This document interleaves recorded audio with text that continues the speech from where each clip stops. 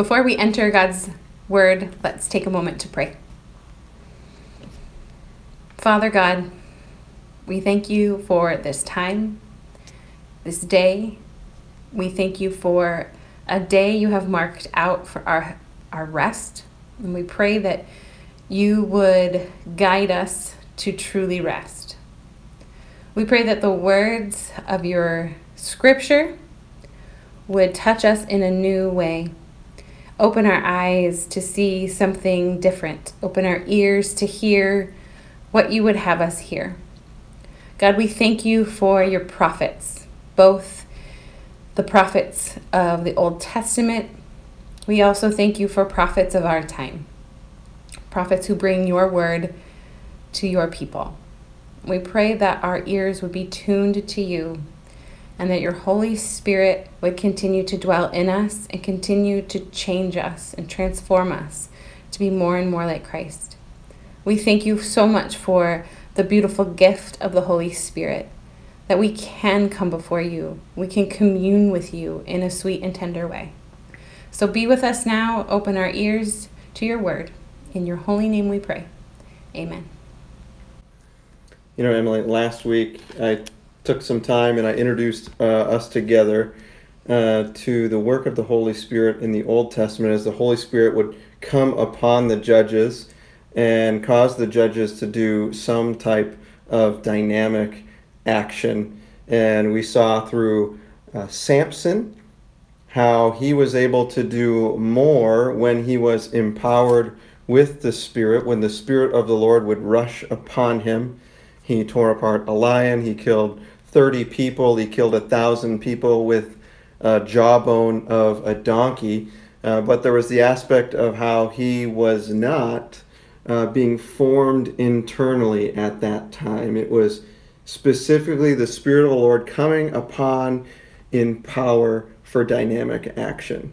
This week we're going to continue our series on the Holy Spirit by again looking in the Old Testament as the Spirit of the Lord comes upon prophets. And the way the Spirit of the Lord comes upon prophets will continue to be this idea where the Spirit of the Lord comes upon and there's some type of dynamic action.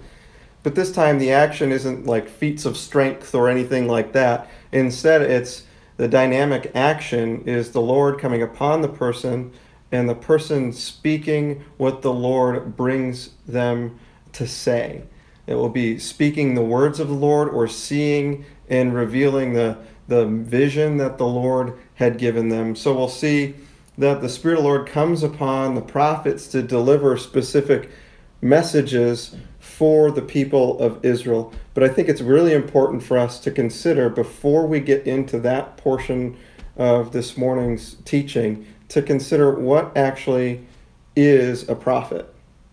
We believe that the Spirit of God used prophets to speak his word, and God uses them to see his visions that are something to come.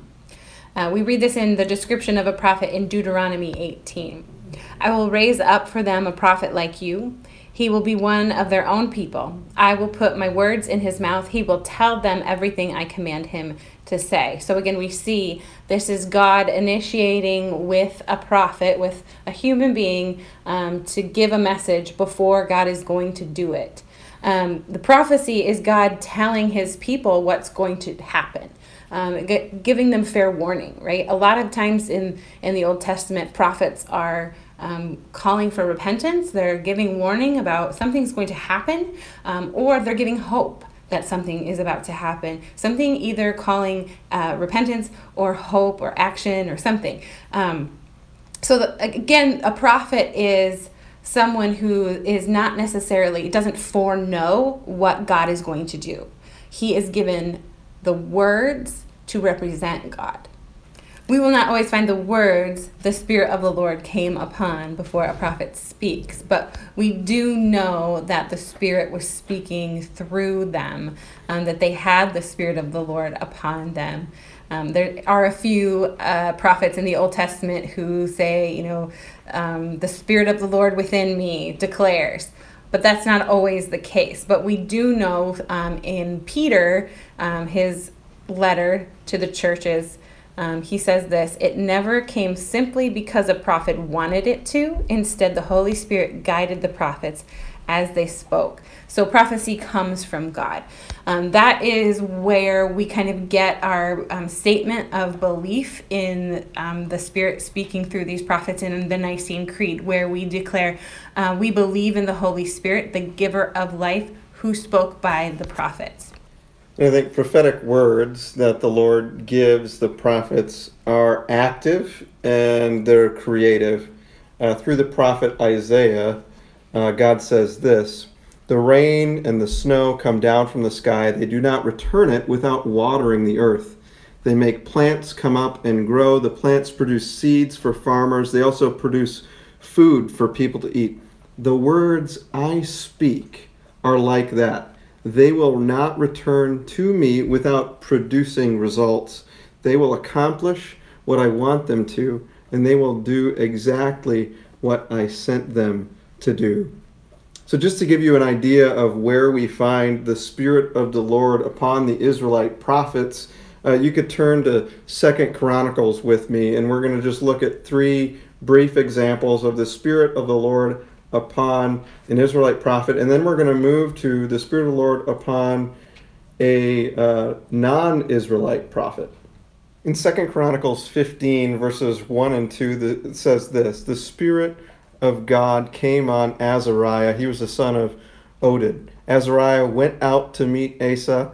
He said to him, 'Asa and all you people of Judah and Benjamin, listen to me. The Lord is with you when you are with him. If you really look for him, you will find him. But if you desert him, he will desert you.'" So here we have Azariah, who the Spirit of the Lord came upon. And Azariah goes out to the people of Judah and Benjamin and gives them a word saying that the Lord is with them as long as they are with the Lord. And then again in 2 Chronicles 20, verses 14 and 15, "The Spirit of the Lord came upon Jehaziel." And then again in 2 Chronicles 24:20, it says, "The Spirit of the Lord of God came upon the priest Zechariah, and he was the son of Jehoiada. And Zechariah stood in front of the people and he told them, 'God says, why do you refuse to obey my commands? You will not have success. You have deserted me, so I have deserted you.'" And so you can see how these prophets, these people who God brought his word to, sometimes they will have similar messages. That first prophet that we talked about, I had a message that if you follow God, God will be with you. If you're with God, God will be with you. But if you desert God, God will desert you and he won't be with you. And here again, we have the priest Zechariah who says something very, very similar. But now we're going to turn to what we see when the Spirit of the Lord comes upon a non-Israelite prophet. So as we move to the story about the non-Israelite prophet, I feel like we have to do a little bit of background to help us get an idea of what's going on. And turn to Numbers chapter 22. That's kind of where the story begins, and it's going to be chapter 22, 23, and into chapter 24 as well. And what we're going to see is that we're introduced to this man named Balaam, and Balaam is sought out by Balak, the king of Moab, because the king of Moab and all the people of Moab are fearful of the Israelites, because the Israelites have been coming through the land and they've been conquering different regions and places and cities, and now Moab is concerned about what is going to happen. So Balak seeks out the seer, or this diviner person called Balaam, and he does this because he believes that whoever Balaam curses will be cursed, and whoever Balaam blesses will be blessed. So he reaches out and he really desires for Balaam to curse the Israelites so that they will not be able to conquer Moab, and that Balak will continue to be reigning as king and so on. But in this process, God sends a messenger, or starts speaking to Balaam, this person who is a non-Israelite, and he says that he should not go and do what Balak wants him to do. But the thing is, Balaam goes anyway. And so he goes anyway, and he's riding on this donkey in the middle of chapter 22. and the donkey just stops in its tracks right along the path because the donkey sees an angel of the Lord. And so Balaam, he strikes the donkey. And so the donkey continues, and the angel of the Lord moves to a new spot, and the donkey once again presses him up against this wall and stops, and Balaam gets frustrated, and he hits him again. And then the angel of the Lord moves to a third place, and the donkey sits down, and then the Lord opens the mouth of the donkey, and the donkey says to Balaam, "Why are you hitting me?" But then he also, the Lord, opens the eyes of Balaam so Balaam can see the angel of the Lord standing right there with him. And as the angel of the Lord is standing right there in front of Balaam, Balaam says, "I have sinned. I didn't know this was happening.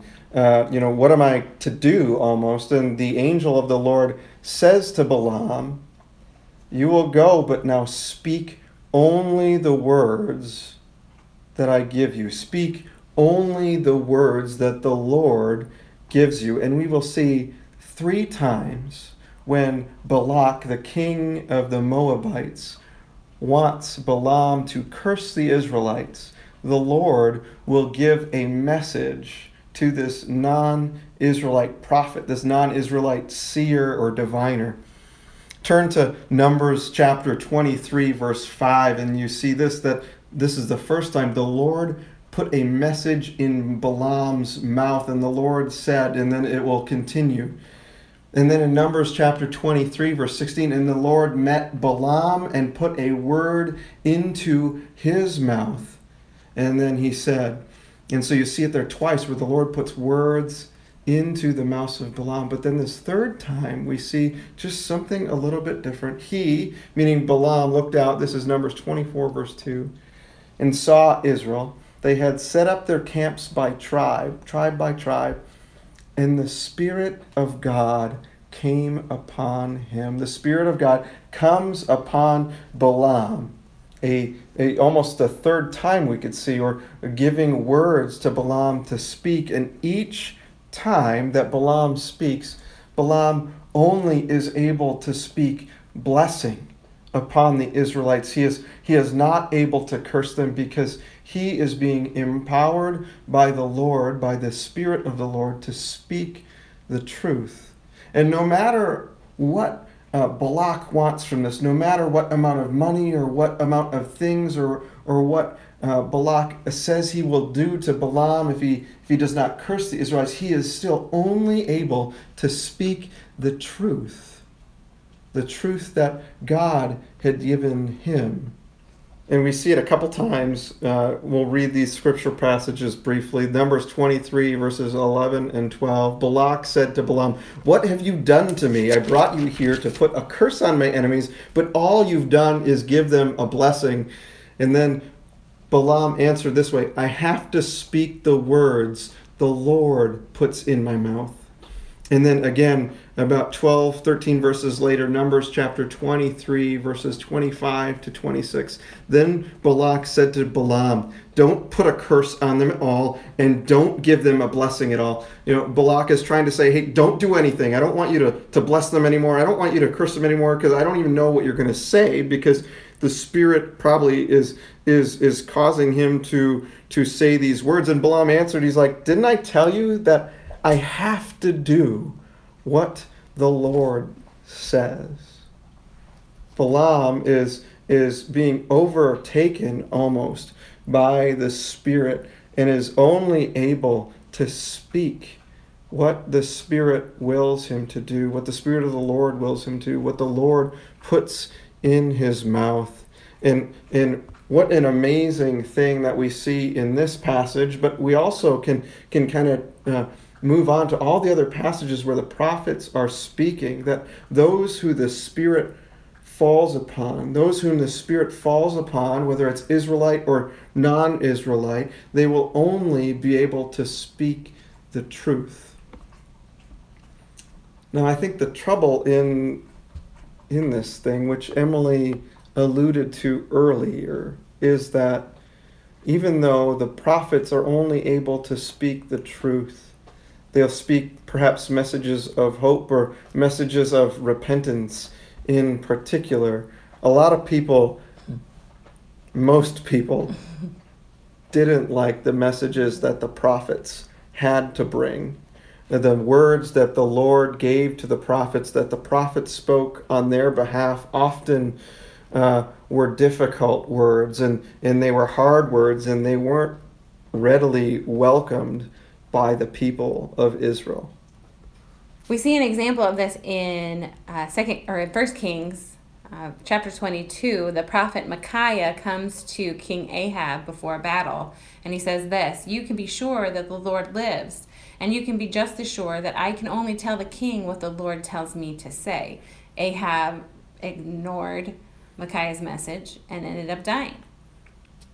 I think both the story of Balaam and here again with the story of Ahab and the other ignoring or being belligerent against the message of God can give us a warning too.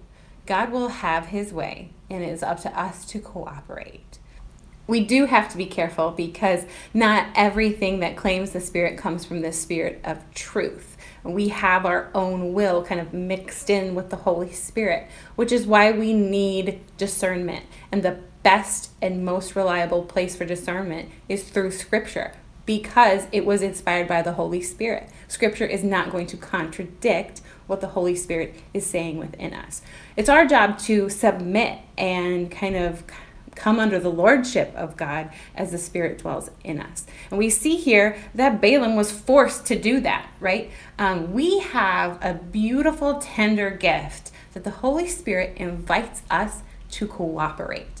He doesn't puppeteer us. He doesn't force us to do what he wants. He gives us the opportunity to not only be transformed, to be more Christ-like, but to partner with him, to kind of do a dance where he leads and we follow. And he invites that. And again, that shows the tenderness and love of the Spirit embodied within us, the love of God.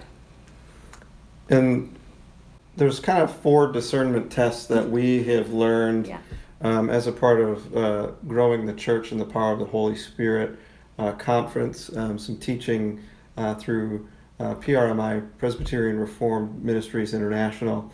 And it's really to determine whether or not the Spirit is at work. Perhaps that means if the Spirit is at work speaking to you, and we kind of got motions to go along with them too. But number 1 is, does it glorify Jesus, right? Does it glorify him? If it doesn't, it's probably not from the Spirit. The second one is that is it biblical? And that's just what Emily had mentioned before. Is what you are hearing from the Lord, does it connect with Scripture? And that's why we need to know the Bible well and recognize what it says and what it does not say, because the Spirit will not contradict something that is revealed through Scripture. And number 3, do other people who are filled with the Holy Spirit, people you trust and know Scripture, do they have a confirming witness about what is happening? Are they in agreement? They say amen to how the Spirit is speaking into your life. We use an action of like kind of applauding, clapping, like encouraging. Yeah, keep going along with that. And the 4th one is there really fruit in the future? Does it bear witness to something else? And that comes and brings us all the way back to that passage in Isaiah that we read earlier, Isaiah 55, verses 10 and 11, where it talks about the rain and the snow coming down, and it produces the fruit in the plants and it grows. And that's just like God's word and the way the Spirit is at work in the world today. That when the Spirit brings us truth, when the Spirit brings us the word, when the Spirit brings a work, something within our life, there will be something that happens, because that word that is given does not return to God without completing what it set out to do. To close out this conversation about the Spirit in truth, the Spirit upon, I want to read from John 16. I think these words will ring true for us as we have the indwelling of the Spirit and the beautiful gift that that is. But when the Spirit of truth comes, he will guide you into all truth. He will not speak on his own. He will speak only what he hears, and he will tell you what is still going to happen. So reassuring that the Holy Spirit in us is guiding us, directly hearing from God the Father. So in our days, even though we feel alone and we feel isolated, we are not alone. We have a beautiful communion with the Holy Spirit and God the Father. Let's pray as we close this time in God's Word together. Father, we thank you for the opportunity to learn more about how your Spirit comes upon prophets to speak the truth. We thank you for those who have gone before us that help us know the truth and understand the truth. We pray that you would help us to discern what that truth is in our life, that we would have people filled with the Spirit encouraging us, and even too holding us back when they don't believe that a word that we've heard is from you. We pray that we would continually think of those 4 tests of the Spirit's work in our life. Does it give glory to Jesus? Is it scriptural? Does it follow what we know about you in Scripture, what is revealed to us? Do other people who have the Holy Spirit and are filled with the Holy Spirit have a confirming witness? And is there fruit in the future? Will that word return to you, having completed what you desired it to complete? It's in Jesus' name that we pray all these things. Amen. Well, thanks for joining us in worship today as we orient our hearts to God. If this is a ministry that you regularly support, we want to say thank you so much for how you give to the work that God has going on here at Princeton. We invite you to continue to give via one or two methods. One of them is you can always give by going to princetoncrc.org and clicking the donate button. The other way you can give is by writing out a check and sending it to 5330 Kalamazoo Avenue, Kentwood, Michigan. And we're so thankful for how you continue to support God's work here at Princeton. As we go into our week, just know that you're never alone, that the Spirit of the Lord is within you, uniting you to all the other believers that are here in the world. And the Spirit of the Lord goes with us, strengthening us, empowering us, and directing us as we go. And God gives us His blessing, and it reaches into our lives through that same Spirit that unites us with Christ and other believers. Can we put our hands up? Let's bless people. The Lord bless you and keep you. The Lord make His face shine on you and be gracious to you. The Lord turn His face towards you and give you His peace. Say amen? Amen. Amen.